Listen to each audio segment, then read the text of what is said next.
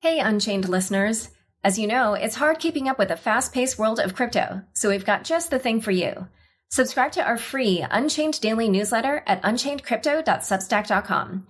You'll get the latest crypto news and original articles from our reporters, as well as summaries of other happenings and bullet points, plus our meme of the day, all curated and written by our amazing team. It's still your no-hype resource for all things crypto, just in newsletter form. Sign up at unchainedcrypto.substack.com. Again, the URL is unchainedcrypto.substack.com. Hi, everyone. Welcome to Unchained, your no-hype resource for all things crypto. I'm your host, Laura Shin, a journalist with over 2 decades of experience. I started covering crypto 5 years ago, and as a senior editor at Forbes, was the first mainstream media reporter to cover cryptocurrency full-time. Subscribe to Unchained on YouTube, where you can watch the videos of me and my guests. Go to youtube.com/c/Unchained podcast and subscribe today. The Crypto.com app lets you buy, earn, and spend crypto all in one place. Earn up to 8.5% interest on your Bitcoin and 14% interest on your stablecoins, paid weekly. Download the Crypto.com app and get $25 with the code LAURA. The link is in the description. Indexed Finance allows you to buy passively managed indices for crypto and DeFi's hottest markets. Passive portfolios at your fingertips. INDEXED.finance. Today's topic is personal finance and crypto. Here to discuss are Ric Edelman, founder of Edelman Financial Engines and founder of the RIA Digital Assets Council, and Matt Kolesky, president of Arbor Capital. Welcome, Ric and Matt. Great to be with you, Laura. Thank you, Laura. Ric, let's start with you. Why don't you tell us about yourself and how you got into crypto? Well, I've been a financial advisor for 36 years now, and I've always been looking forward, like we all do as financial planners. What's coming? Where do our clients need to be planning for the future as opposed to focusing on the past? And so in 2012, with the help of Ray Kurzweil, who's the co-founder of Singularity University, he encouraged me to go to Singularity's executive program, which I did. And that was where I first heard about Bitcoin, along with all the other exponential technologies of AI and robotics, 3D printing, big data, nanotech, biotech, bioinformatics, fintech, edtech, all that kind of great stuff that is just revolutionary in their designs and innovations. And when I heard about Bitcoin and the blockchain, I didn't get it, but it really intrigued me. I didn't dismiss it out of hand. I decided to learn more about it. And so I spent 2013 doing that and then began investing in Bitcoin in 2014, largely as an experiment, just to understand the environment. What's involved in opening an account and buying it and wallets and keys and all that kind of good stuff. And the more I spent time with technologists and experts in the field, I began to realize that there's a there, that this technology is revolutionary and has the potential to transform commerce on a global scale. Not only did I realize that, I realized something else. The vast majority of financial advisors don't understand this.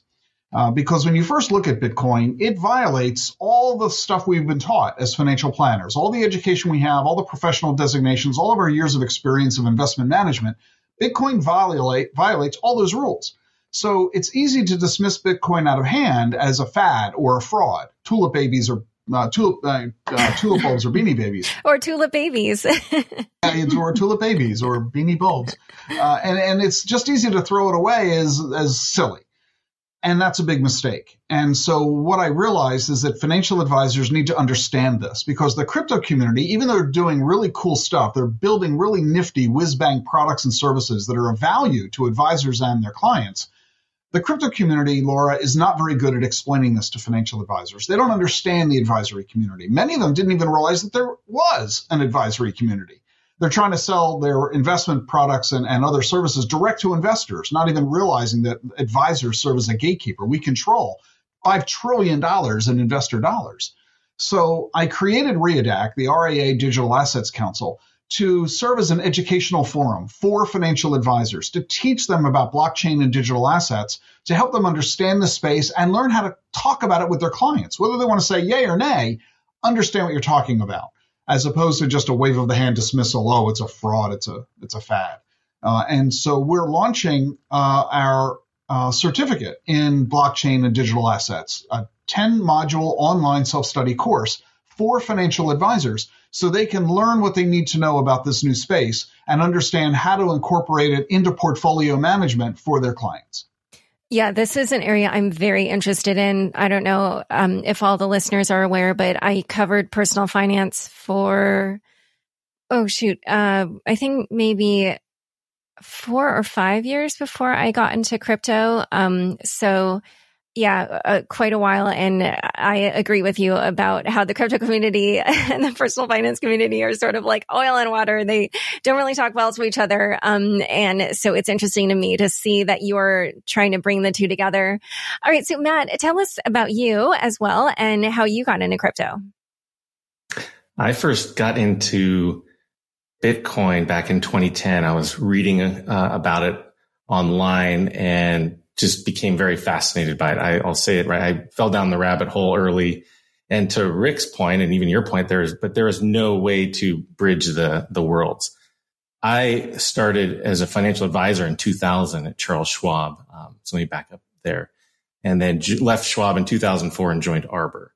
So fast forward to 2010 and was just, super excited about this. But like Rick, I wanted to learn about it. I wanted to see what this was about. I was like, well, this is really cool. We can send money and value instantly, right? We've been communicating instantly for, years and years. And so I just spent time learning about it. I, downloaded some mining software. I actually was mining Bitcoin on my home computer back when you could do that. And then took a break from it. I did, have Mt. Gox accounts. So I experienced that. That was certainly a personal experience that I carry with me to this day as the compliance officer.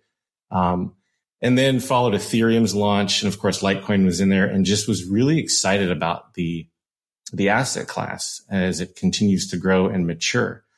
But as I said before, there was no bridge, right?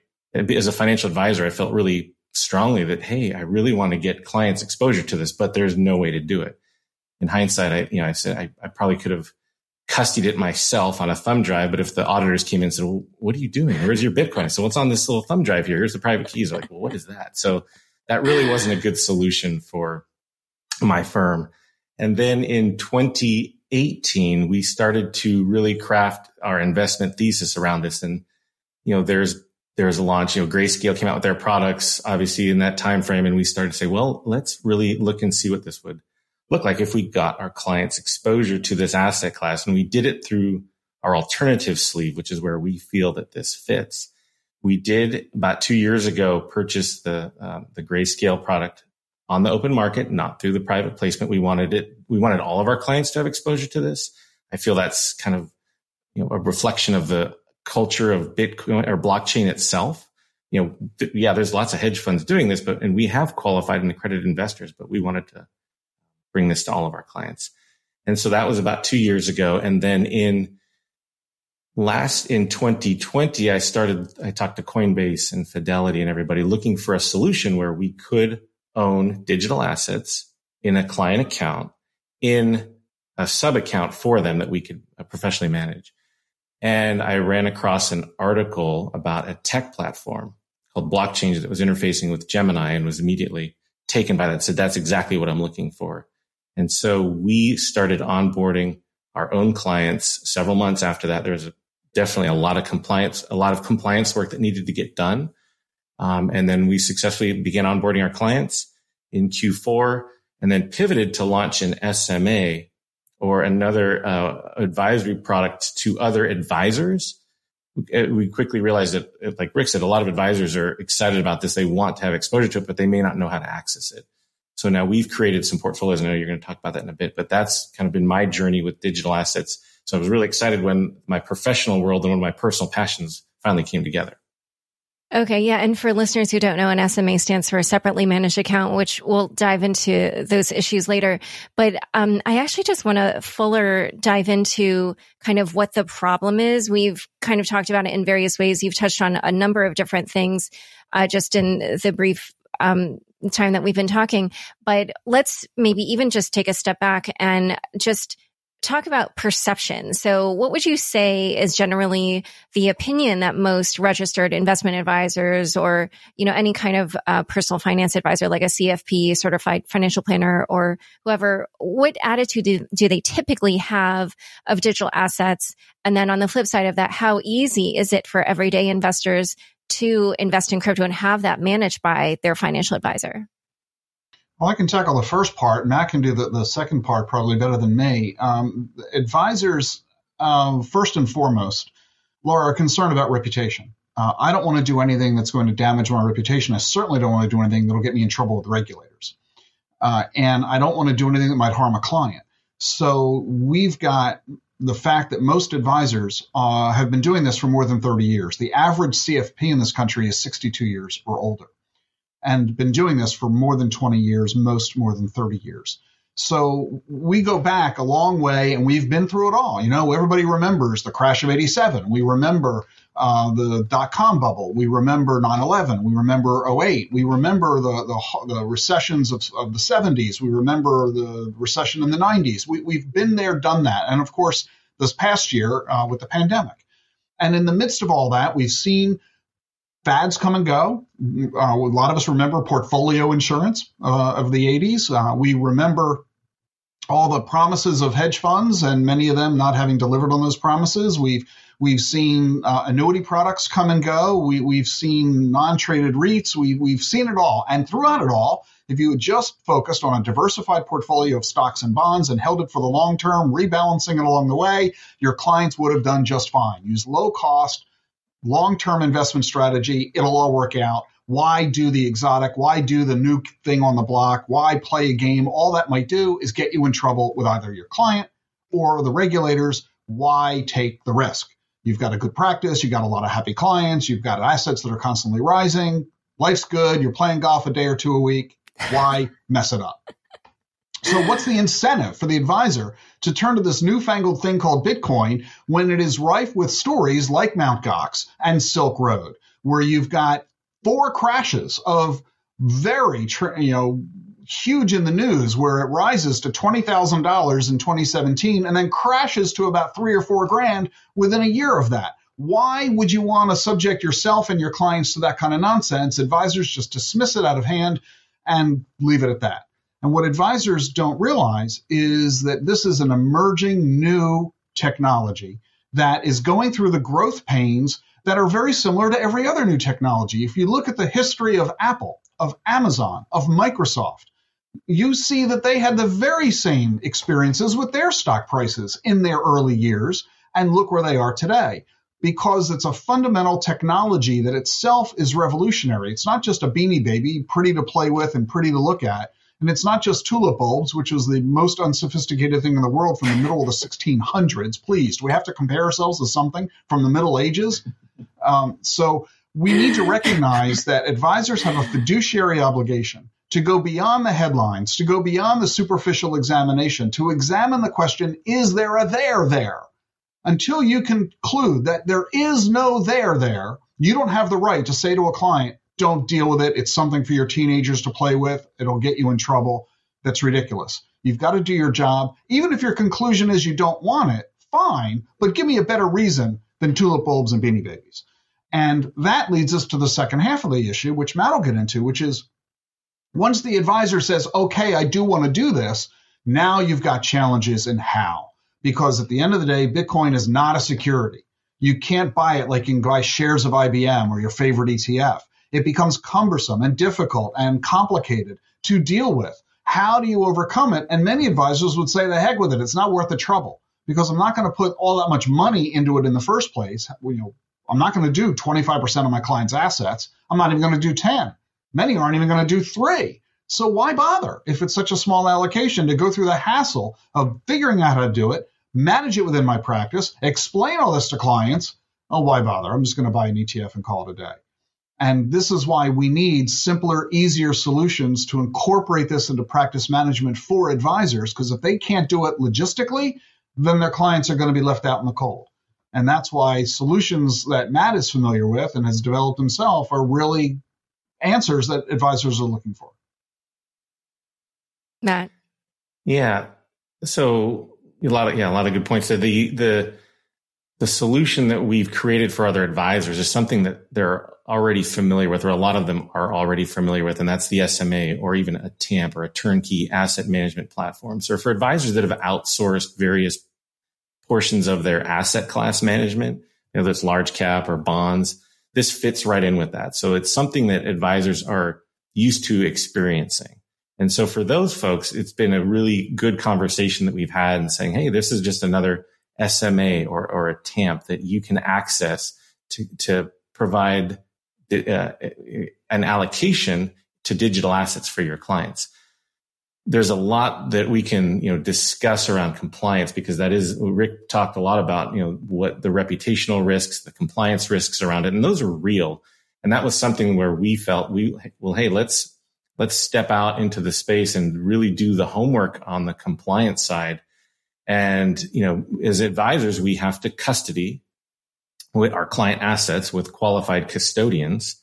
And so there's a lot of work that had to get done and is still getting done on what that means for a company like Coinbase or for Gemini, right? The SEC is not necessarily weighed in on that. What they have said is that advisors, it's up to you to do your due diligence and your homework and do deep dives into these companies if they are going to be custodying your client assets.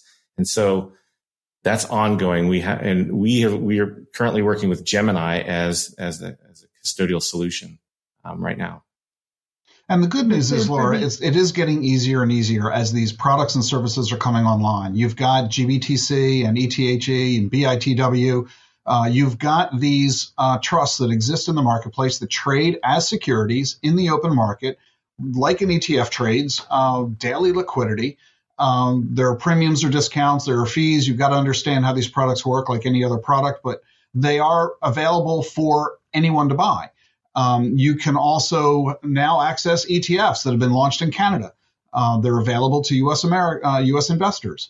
Fidelity makes them available, and other custodians will as well on demand. We have J.P. Morgan and Goldman both saying they're going to offer products available to their clients because of demand. So they're getting better and better, and we've got continuing applications at the SEC for more ETFs in the U.S., and we're waiting for the SEC to finally say okay.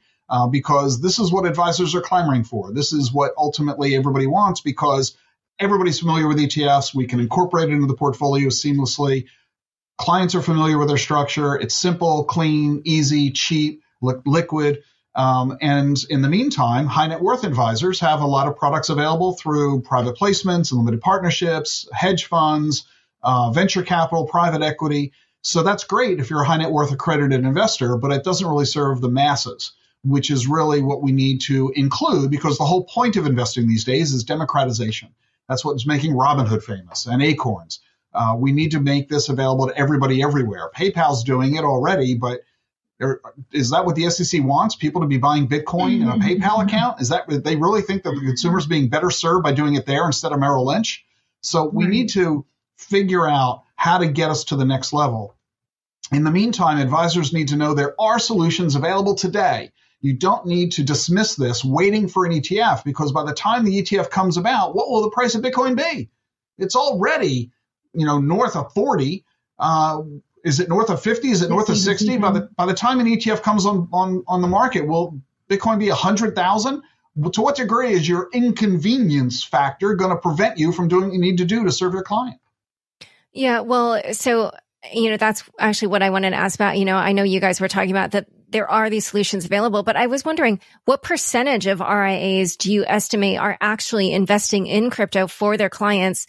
Or, even if that, because I imagine that's quite a small percentage. My guess, my CFP is younger than me. He's a millennial, and he kind of just very sternly gave me this little, we don't do risky thing. I don't remember what the wording was, but I was a little bit like, I don't think you have been paying attention to the space. That was my, take on his response. But, and he's like half the age of the average RIA. So what percentage do you think are actually investing? And then what percentage do you think are at least interested or attempting to understand it? I'd say it's very limited right now. I think there's people that are starting to pay attention and starting to wake up. They're getting asked about it for sure. I've seen several studies on this, and Fidelity Digital Assets does a good one. They looked at, I think, European as well as U.S. Advisors and family offices and hedge funds. And I wanted to say it seemed high. It was like 40%. And in my experience with dealing with other advisors, it's nowhere near that. It's, we're trying to like get off zero, right? Let's do something here. It just back up too. It was more, Rick talked about this, PayPal, right? There's this hole of, you've got hedge funds that can do this. Individuals are doing it, right? Advisors are getting asked by their own clients. I even a couple of years ago told one of my clients, go open an account somewhere and do this yourself. I feel that strongly about it, but that's not a good solution because, they may just open it and, kind of move on and forget about it. So in even those that are doing it, to Rick's point, it was like, 1, 2, 3, 4% tops. But, the calls that I've had, there's almost zero exposure from what I can tell. And according to the Bitwise survey that was just done recently, Laura, about 9% of financial advisors say that they are currently allocating digital assets to their client portfolios today. Another 20% say that they're planning to do so in 2021. So it is increasing in its adoption. And I agree with Matt completely that it's largely because advisors are finding that their clients are asking for this.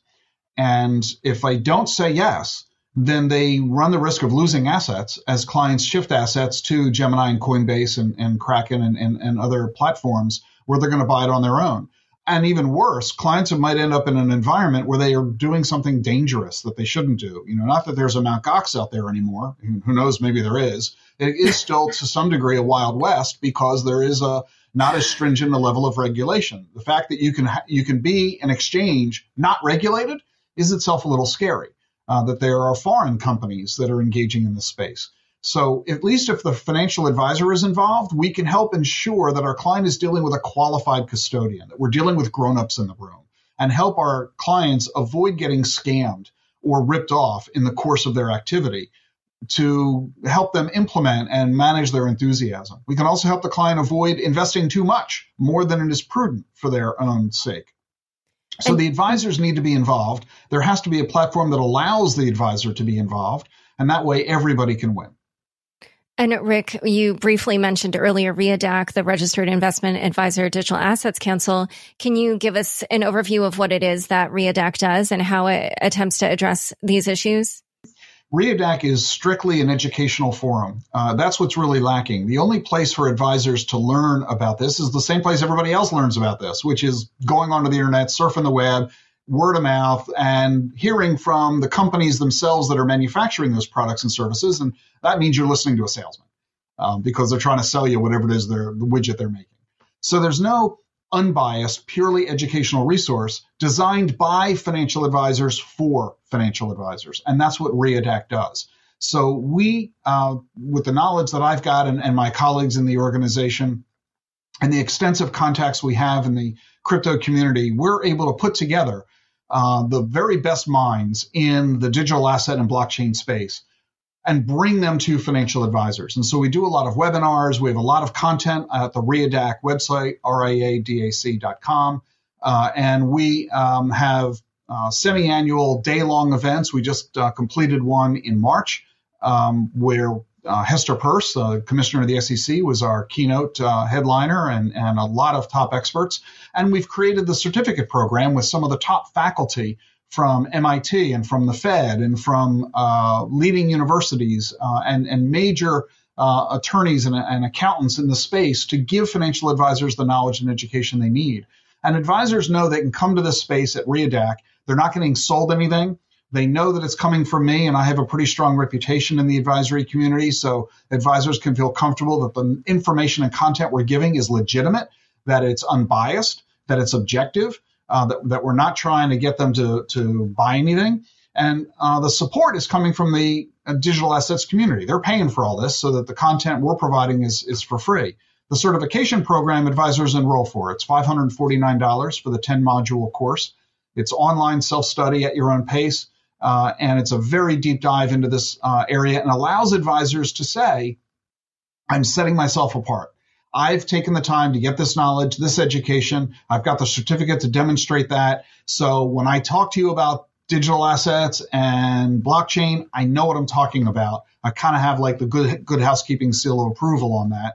And we're providing the certificate holders with a wealth of information and access that's not available elsewhere, such as the Yellow Pages directory that we're creating of all of the vendors in the digital asset and blockchain space, the companies that are building exchanges and custodians and software companies, being able to serve you in building client portfolios, tracking those portfolios, tax reporting and record keeping, everything that you need as a financial advisor to integrate this into your practice management so that it's easy and seamless. Because what advisors want is easy, so they can spend their time with their clients and not spend their time fussing with all this back office stuff.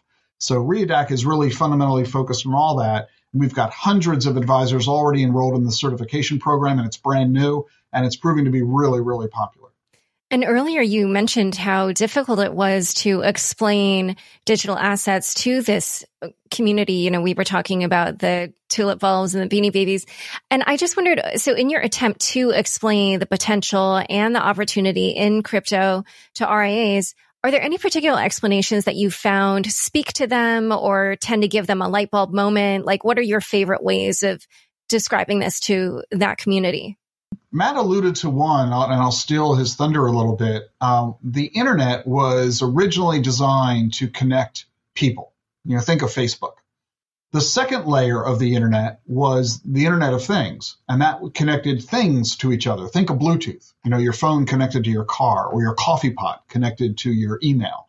So the first level of internet connected people together so they could communicate. The second level connected things so they could communicate together. The third level of internet is the blockchain, and that is allowing the connection of money so that we can move money as easily as we are moving emails, as easily as we are moving with Bluetooth. We can do that with money. Until the blockchain came along, until Bitcoin came along, for you to transfer money from one country to another, say you have family in the old country, my grandmother used to call it, and she would send money back. She would go to Western Union. It takes 5 days and costs 8% to send money from one country to another. With Bitcoin, you can do it in 10 minutes, virtually free. This is the instantaneous movement of money and the potential for improvements in global commerce, the amount of money we save, the increased efficiency, the improved security, the greater transparency.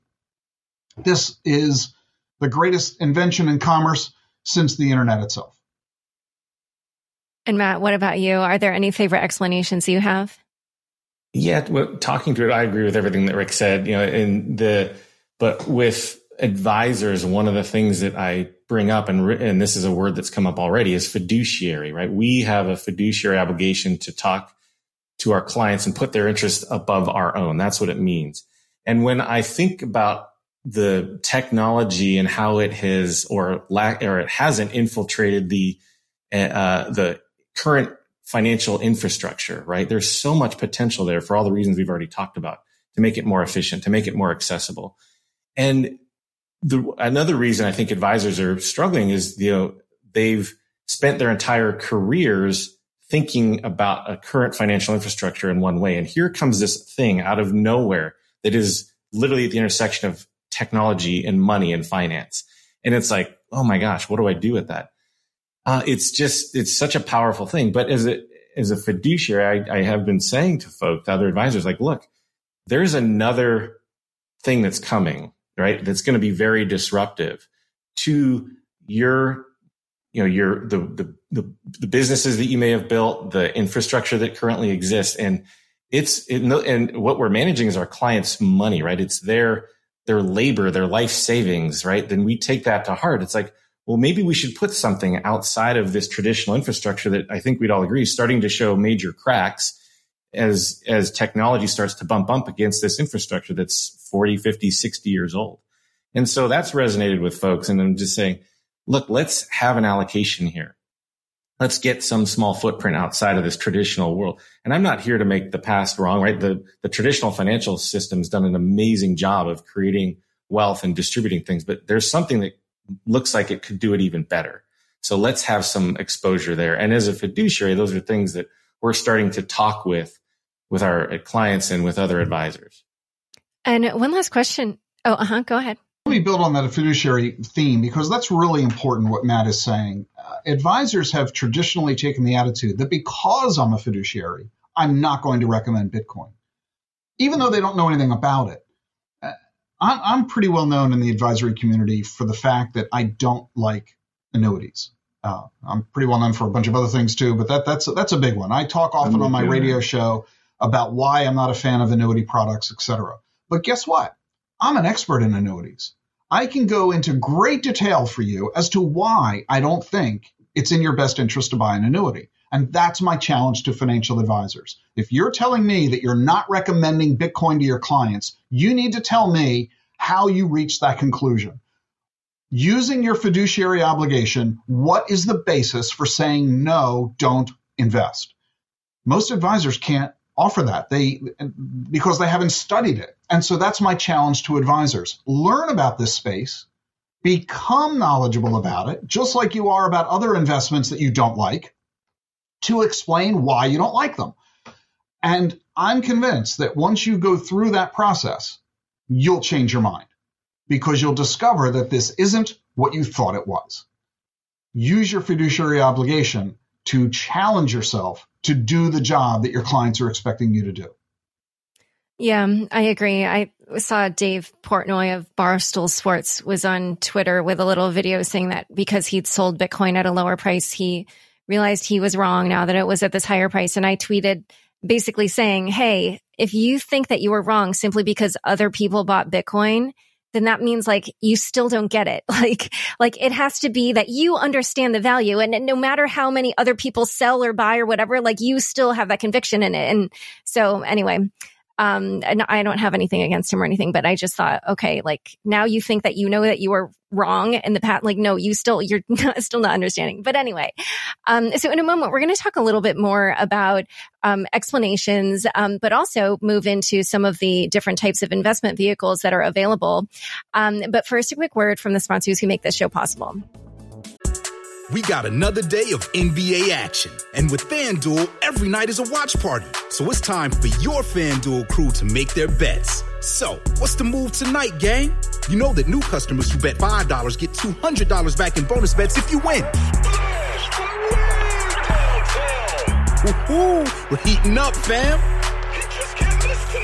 Bet all the stars with all your friends and make every moment more only on FanDuel. New customers bet $5, get $200 back in bonus bets if you win. Make every moment more with FanDuel. It goes down in the DM. It go down in the DM.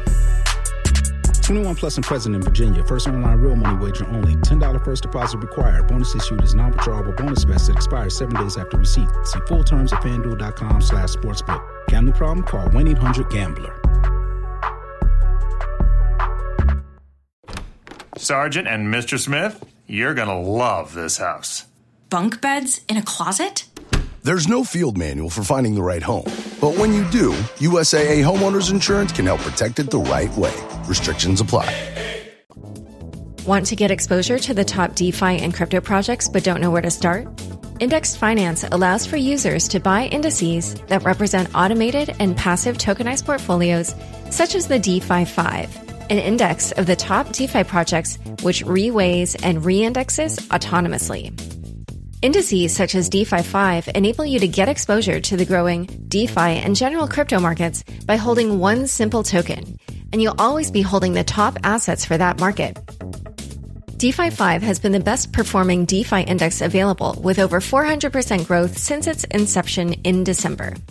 Get DeFi 5 and others such as the new NFT index today at indexed.finance. That's INDEXED.finance. With over 10 million users, Crypto.com is the easiest place to buy and sell over 90 cryptocurrencies. Download the Crypto.com app now and get $25 with the code LAURA. If you're a hodler, Crypto.com Earn pays industry-leading interest rates on over 30 coins, including Bitcoin, at up to 8.5% interest and up to 14% interest on your stablecoins. When it's time to spend your crypto, nothing beats the Crypto.com Visa card, which pays you up to 8% back instantly and gives you 100% rebate for your Netflix, Spotify, and Amazon Prime subscriptions. There is no annual or monthly fees to worry about. Download the Crypto.com app and get $25 when using the code LAURA, LAURA. The link is in the description. Back to my conversation with Rick and Matt. So one last thing I wanted to ask about the explanations question was, are you able to go beyond Bitcoin to explain things like Ethereum or DeFi? And if so, what explanations have you found that are effective for these kinds of more exotic crypto assets than just Bitcoin? Yeah, we've had a fair amount of success talking to other advisors about that. We start with Bitcoin, right? That's the first place for advisors to start, or even for anybody to start when they're kind of beginning their digital asset journey. Although I think a lot of people are getting exposure through NFTs now, but that's a different discussion. DeFi is, I think, a really decentralized finance. I think is another way, if people can, wrap their head around Bitcoin, they can see the benefits of DeFi, right? In more real-time settlement, real-time access to things, decentralization and accessibility for folks. And they can start to see the value that the DeFi ecosystem can bring, not just as an investment, but also just being, like I mentioned, being accessible for other people. So that's a really good one. The other one are some use cases around utility tokens. There's browsers, there's virtual private networks that people can use and participate with, and they all have a token mechanism in there. And so those are things that I think people they're already using these services anyway. And so if you can introduce it to them and it happens to exist on a blockchain and has a token feature with it, I think that's something that people can get on board with. I host an investment club for some college kids, and I'm like, use Lolly, use Brave, just to experiment with it and see what it's like to feel, hey, I'm earning Bitcoin by buying things, or I'm earning tokens just by surfing the web, things you're doing already. And it gives them just another way to interact with digital assets. Yeah, that's a great suggestion. So now let's talk about investment vehicles, because I think that this is a landscape that is literally changing as we speak in the last few weeks. So, up until recently, I would say it probably was that most RIAs were giving their clients exposure to Bitcoin in particular through a traditional investment vehicle such as GBTC. And, but I did wonder also, were they just buying spot Bitcoin or crypto, or how were you seeing most RIAs choosing to give their clients exposure? In our experience at RIADEC, when we talk to advisors about how they're engaging, we get three answers, and they're all birds of a feather. The first is, even though there are 5,000 coins out there, how do you sort through them? How do you pick among them? We have to remember that Bitcoin is 90% of the total market cap of the entire space. So many are simply buying Bitcoin, and the most convenient, easiest, painless way is GBTC.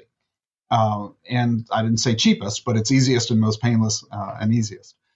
So many are simply doing that as a way to give their clients exposure. Bitcoin is the best known. Clients have certainly heard of that more than anything else. The second is to recognize that this space is more than just about Bitcoin, and Bitcoin has its limitations, which was why Ethereum was invented. And Ethereum, smart contracts, the next protocol in the evolution of this space, makes a lot of sense. And Ethereum today is 5 or 10% of the marketplace. So between those two coins, you've got 95% of the entire digital asset space. So some advisors are buying GBTC for Bitcoin, ETHE for Ethereum, both of them offered by Grayscale, calling it a day. Others are, however, saying, wait a minute, I'm a fan of diversification. That's what I tell my clients to do all the time. We own thousands of stocks and thousands of bonds, and we have lots of asset classes. Why are we buying only Bitcoin and Ethereum? Even though those two are the biggest and the oldest, that doesn't mean that they're going to be the fastest growing. So maybe we should go beyond the top two. And that's where BITW comes in. The Bitwise 10 Crypto Index Fund, which is a cap-weighted fund, rebalanced monthly, of the top 10 digital assets by market size. And as you would expect, Bitcoin and Ether are about 70% of that fund. The other 8 coins represent the other 30% or so. So you get more diversification, professionally managed, just like any mutual fund or ETF is, where they buy the securities for the coins for you. They do the rebalancing. They do the reporting. It's no muss, no fuss. So you have those 3 choices: Bitcoin alone, Bitcoin plus Ether, or the top 10 crypto fund from Bitwise. And most advisors are doing some combination of those 3 in our experience. When you're dealing with higher net worth clients, you have a much broader array of investment opportunities because of most of these products are available for accredited investors only.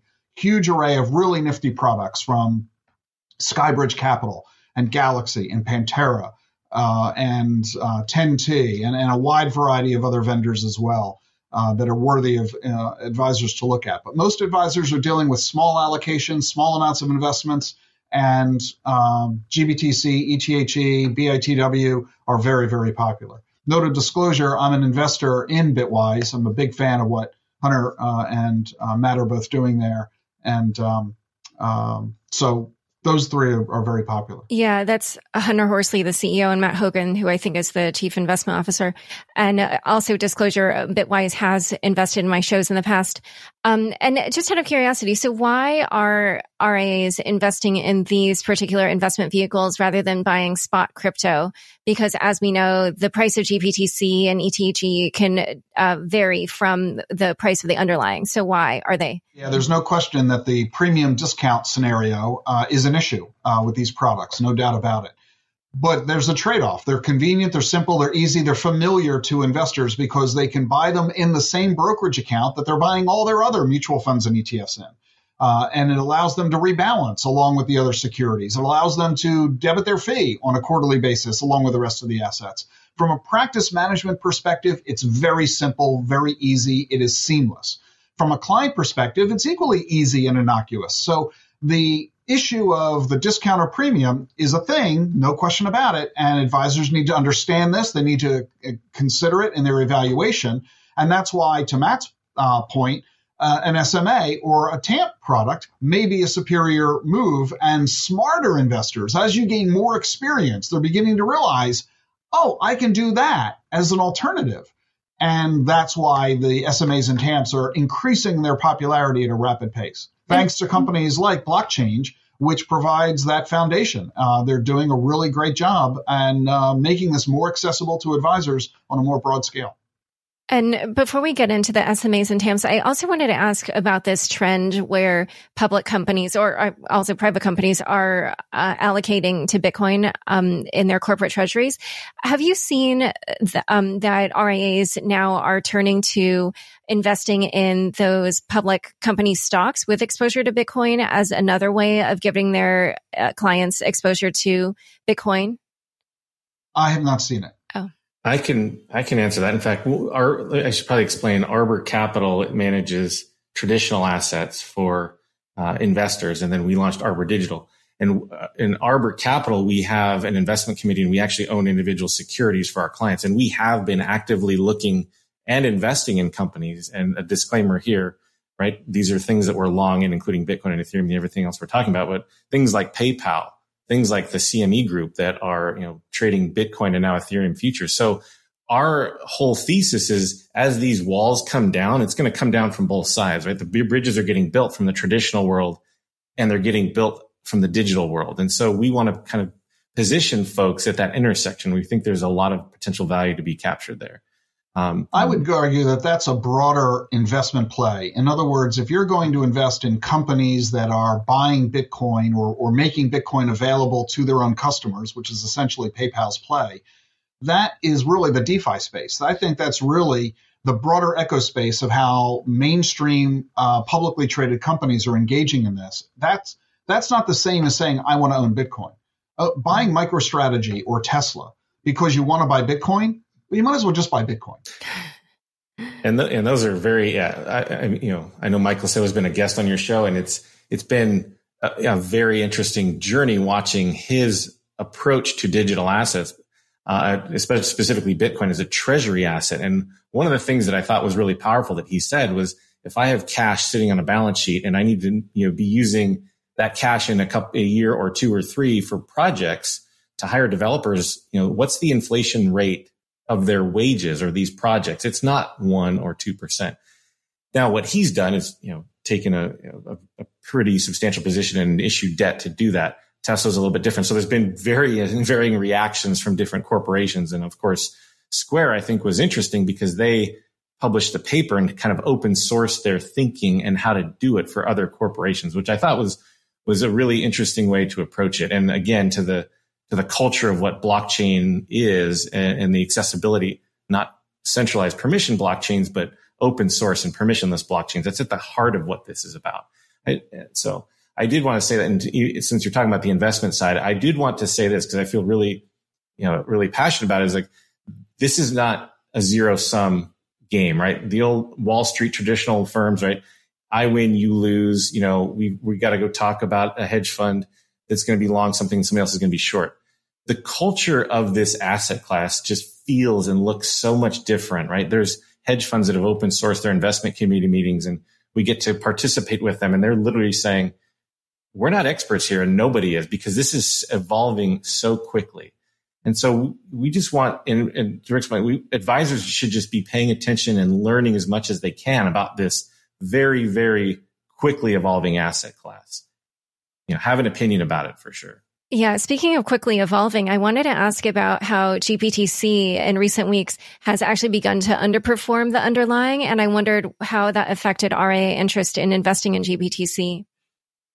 Well, investor advisors hate premiums. So if it's trading at a discount, hey, what a buying opportunity. If I can buy $1 for only 85 cents, hey, let's do it. It's an opportunistic play, and advisors who are able to be that agile on behalf of their clients are probably excited about it. I think, the premium discount, especially with GBTC, has been quite compelling over the last few weeks. It's gone from traditionally a premium to now a discount. Whether that was a case because of, as Rick mentioned, the Canadian ETF getting launched, with lower fees, maybe that has something to do with it. I think maybe it's anticipation of the ever coming, Bitcoin ETF in the United States. I don't know, but it just seems that as more on-ramps get built, it was expected to see some premium compression. To go to discount, I think is interesting. And have you seen uptake of the Canadian Bitcoin ETF? I personally have not. We're hearing anecdotally of advisors expressing interest in it because it is available from some U.S. Custodians. And I think it's all a prelude to ultimately the SEC saying, okay, everyone's kind of hopeful that the SEC will overcome its concerns and say, yes, in coming months, who knows when, who knows if, but when, I'll use that word, when that happens, these other products are probably going to become obsolete because the ETF will be so much cheaper and always trading at NAV, no premiums and discounts. So I think everybody realizes that. I think that's why Grayscale is planning to get into the ETF game as well, because that is the future long term. Just think what happened when there was the first gold ETF. GLD raised $2 billion within a couple of weeks. Imagine what's going to happen when an American ETF comes onto the marketplace. Yeah. Just to go back to GBTC, I do wonder about people who bought it when it was at a premium and then now saw it go below. And then especially, you're right, I do think that once an ETF comes, I'm not sure how much interest there will be. But let's talk about that. So when the SEC does finally approve a Bitcoin ETF, which I think we all know probably will happen, especially with Gary Gensler likely to become the SEC head, what would you expect to happen at that point? And how would you, affect or believe that would affect RIA's perceptions about Bitcoin? I think it'll take away the last level of excuses. And I think the conversation will shift from why did you buy Bitcoin for your client to why didn't you? If it is available so easily and innocuously as an ETF, why don't you have it in the portfolio? If you truly believe in diversification, that doesn't mean you only buy asset classes you like. You buy every asset class. I'm sure if you are a true believer of diversification, you have small cap, mid cap, and large cap in your portfolio. You have growth and value. You have U.S. and foreign. You have emerging markets. I'll bet you don't like all of them, but you've got them. I'll bet you've got short-term and long-term and intermediate-term bonds, U.S. and corporate, foreign and domestic. I'll bet you've got high yield and high quality. And I'll bet you don't like all of them, but you believe in diversification. So what's your excuse for not adding 1 or 2% into the portfolio of digital assets? I'm not saying you got to like it. You just acknowledge it's aiding the diversification. So the fact that it's hard and cumbersome and awkward and unfamiliar is a good excuse why I'm not going to do it today. But when the ETF is available, what excuse do you have left? Yeah. And so speaking of the hard and cumbersome, we've touched on some of these issues before, but I just wanted to ask more specific questions about these. So earlier when we talked about the separately managed accounts, can you just kind of break down what it is that those enable advisors to do that they can't do with traditional investment accounts? And also maybe fill out a little bit more what these TAMPs, the turnkey asset management programs, what problems those solve for advisors? The first problem that it solves in terms of the first question is we couldn't buy Bitcoin at a Charles Schwab or a Fidelity, even today for RIAs. Fidelity does have a digital assets, but that's more for institutions right now. Maybe it's going to be coming to their retail side. So we wanted to own not just Bitcoin, but Ethereum and have access to other assets. And what's important is it needs to be titled in the client's name, right? It needs to be in their own segregated sub account. We can't pull assets together we can, but you can get in trouble and you have to make sure your regulatory filings are correct. So and why is it that you can't just have a Coinbase account that you manage for that client? Or something similar? Because Coinbase won't allow us to come on there and advise and manage it for them. I literally had that conversation with them last, I think, May and June, and was saying, this is what advisors need.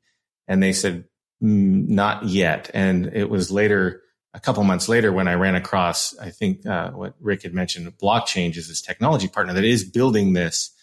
They are custodial agnostic, but they are building it right now with Gemini. And eventually when the APIs, they'll be able to intersect with other custodians. And so that to me is really important. We want to be able to have, individual client accounts, and then they can own the Bitcoin. I know it's on an exchange or custodian. So we don't need to get in the whole, not your keys, not your crypto, but it is titled in their name. So they're literally opening an account at Gemini, and Gemini is allowing us to come on and manage assets just like Schwab does, just like Fidelity does. Only that Schwab and Fidelity do that for traditional assets, right? Stocks and bonds. In terms of the TAMP, your question was, could you repeat the second question there? Oh, just what problems do those solve for RIAs? Well, it solves the problem of accessibility. If you're, and I'll be honest, if you just want Bitcoin for your client, just Bitcoin, we're probably not the solution. We're looking to add other assets to the portfolio. We want to be diversified, not just by adding Bitcoin, but looking at all of the digital assets that are available for folks. The other problem it solves, as I think I may have touched on before, is it's a solution that advisors are comfortable with and familiar with, this TAMP idea or an SMA. Other firms can hire another firm to manage, let's say, large cap stocks or low duration bonds or whatever it is. And that's traditionally been outsourced by a lot of folks. And this is just the same thing. So we're taking a product that advisors are used to and now just applying it to the digital asset class. So another thing I wanted to ask about was a few years ago, I came upon this Bitcoin IRA, and it enables you to hold actual Bitcoin in an IRA. However, I remember the fee, and this was 3 years ago, and I haven't looked into what Bitcoin IRAs look like right now, but the fee for, being able to put actual Bitcoin into your IRA was 15% of all the Bitcoin you were moving into the account, which, to me was like highway robbery, basically. So I just wondered, is that still the kind of fee that we're seeing, or is that changing? That's definitely changed. That's really high. That harkens back to the days of, upfront load funds type of a thing. And they're still around, but they're going away. No, the fees have come down dramatically. Just to be frank, Arbor's fee to manage is 1%. There's an additional blockchain charges a fee, and then Gemini has a transaction fee. Those are not at zero, like the traditional world where all the commissions have gone to zero. But to your point with IRAs, we actually do have an IRA custodial solution, and their fee is $300 per year, just to do the paperwork and file all the necessary IRA disclosures to the IRS and to the different agencies. And I'll mention Kingdom Trust, another company I'm invested in. They're $20 billion in size, and they clear everything through Fidelity Institutional Digital. And they allow you to open accounts and manage them as IRAs, and the fees are radically less than what you described. Right. The fees are still higher than what you're going to find at, at Vanguard or Fidelity. It's the ETF world, because it is still relatively new. There isn't yet all that much competition, but the fact that fees are coming down, we're starting to see a price war in this space, and that will continue as more and more competition and more products come online. It'll eventually get as low as it is in the ETF world. And let's keep in mind, paying a 1 or 2 or 3% fee, if you're expecting a 3 or 4 or 5x return, who cares? So I also now want to talk about something that's, again, come up a little bit here and there throughout the show, with the caveat that nothing said on any of my podcasts or videos is investment advice of any sort, and with the understanding that everybody's individual financial situation is different. I did want to ask, what do you generally recommend in terms of portfolio allocations for people of different risk tolerances or time horizons? Or what are you seeing that a lot of investment advisors are recommending? Yeah, it's important. Disclaimer as well. Yes, I'm a financial advisor, but nothing here is financial advice, but it's very individualized. We sit down with each client and have a conversation about what this is and what this asset class is.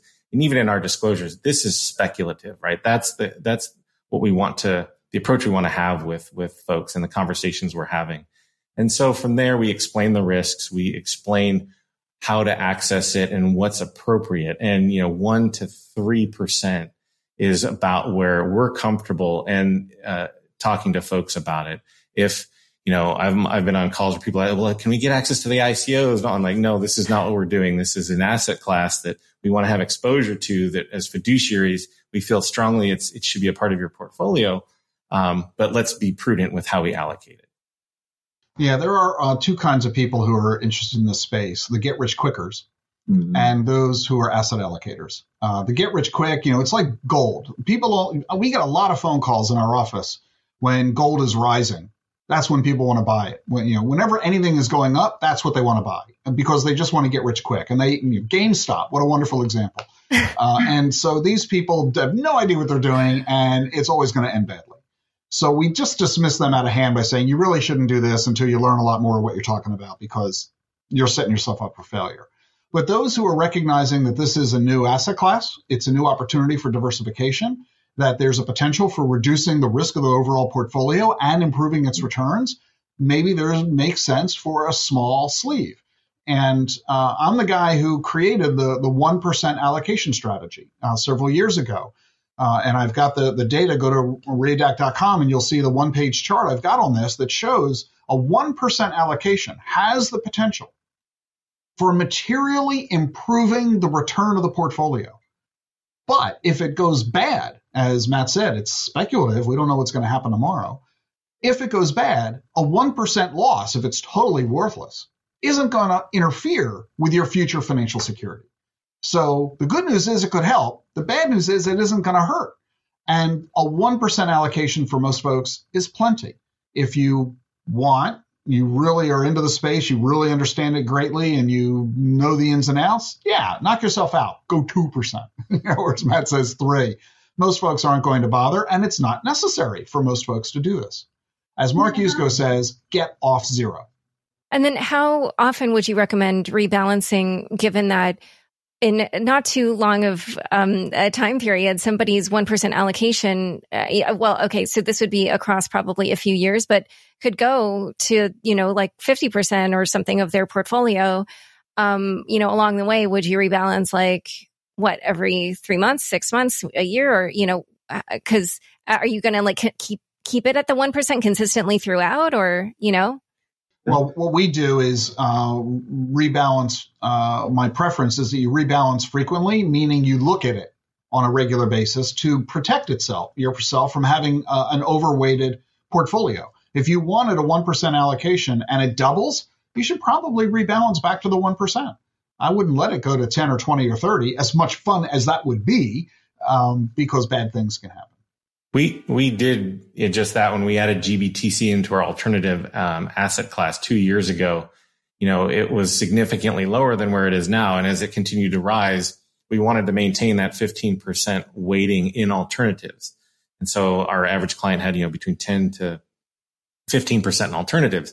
And so as GBTC and Bitcoin would just rise, we would be selling it back. And then last year when it fell, last year in March when it collapsed, that gave us an opportunity to go in and buy it back. So our idea is to rebalance periodically, at least quarterly, but this is such a volatile asset. It requires constant monitoring and not constant rebalancing, but you need to really be paying attention. And it trades 24/7, obviously. So it provides more opportunity for management.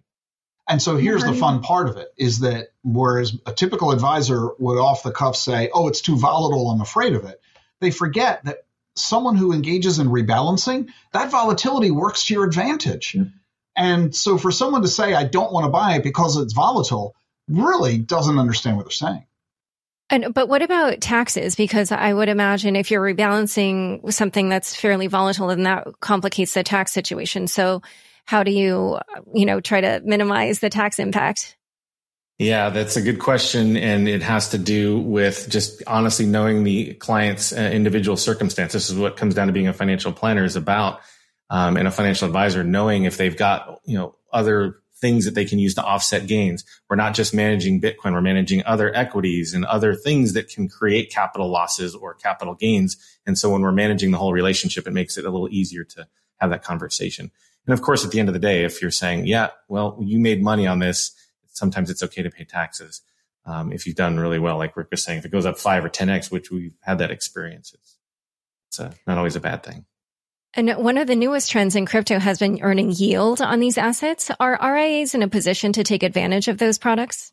Not yet. That's where there's not a lot of regulatory clarity. We are actively working in that space right now. Coinbase and Gemini have, Yearn or Earn and different products around that, but it creates a very different structure. What I was saying before about having an account in somebody's name with Bitcoin and Ethereum in it, if a lot of those products, a lot of those earning products, you're taking those out and lending them outside, not necessarily locking them into a DeFi protocol, but they're lending it out to other things. Similar to margin, but we're still exploring and working on it. But the answer right now is no, but this gets to the broader point is it's coming, right? And we want to be at the front of this and learning and working with regulators and working with the custodians to build and make sure we're doing things in the proper way. Yeah, well said. There are some pretty terrific companies like Celsius, which does this, and you can earn 5, 6, 7, 10% in yield. But it is risky because you've got counterparty risk involved, and it is a largely unregulated space. Imagine engaging in this with your baseball cards or comic books. So it's largely unregulated. It's not like margining your stock account at Goldman Sachs.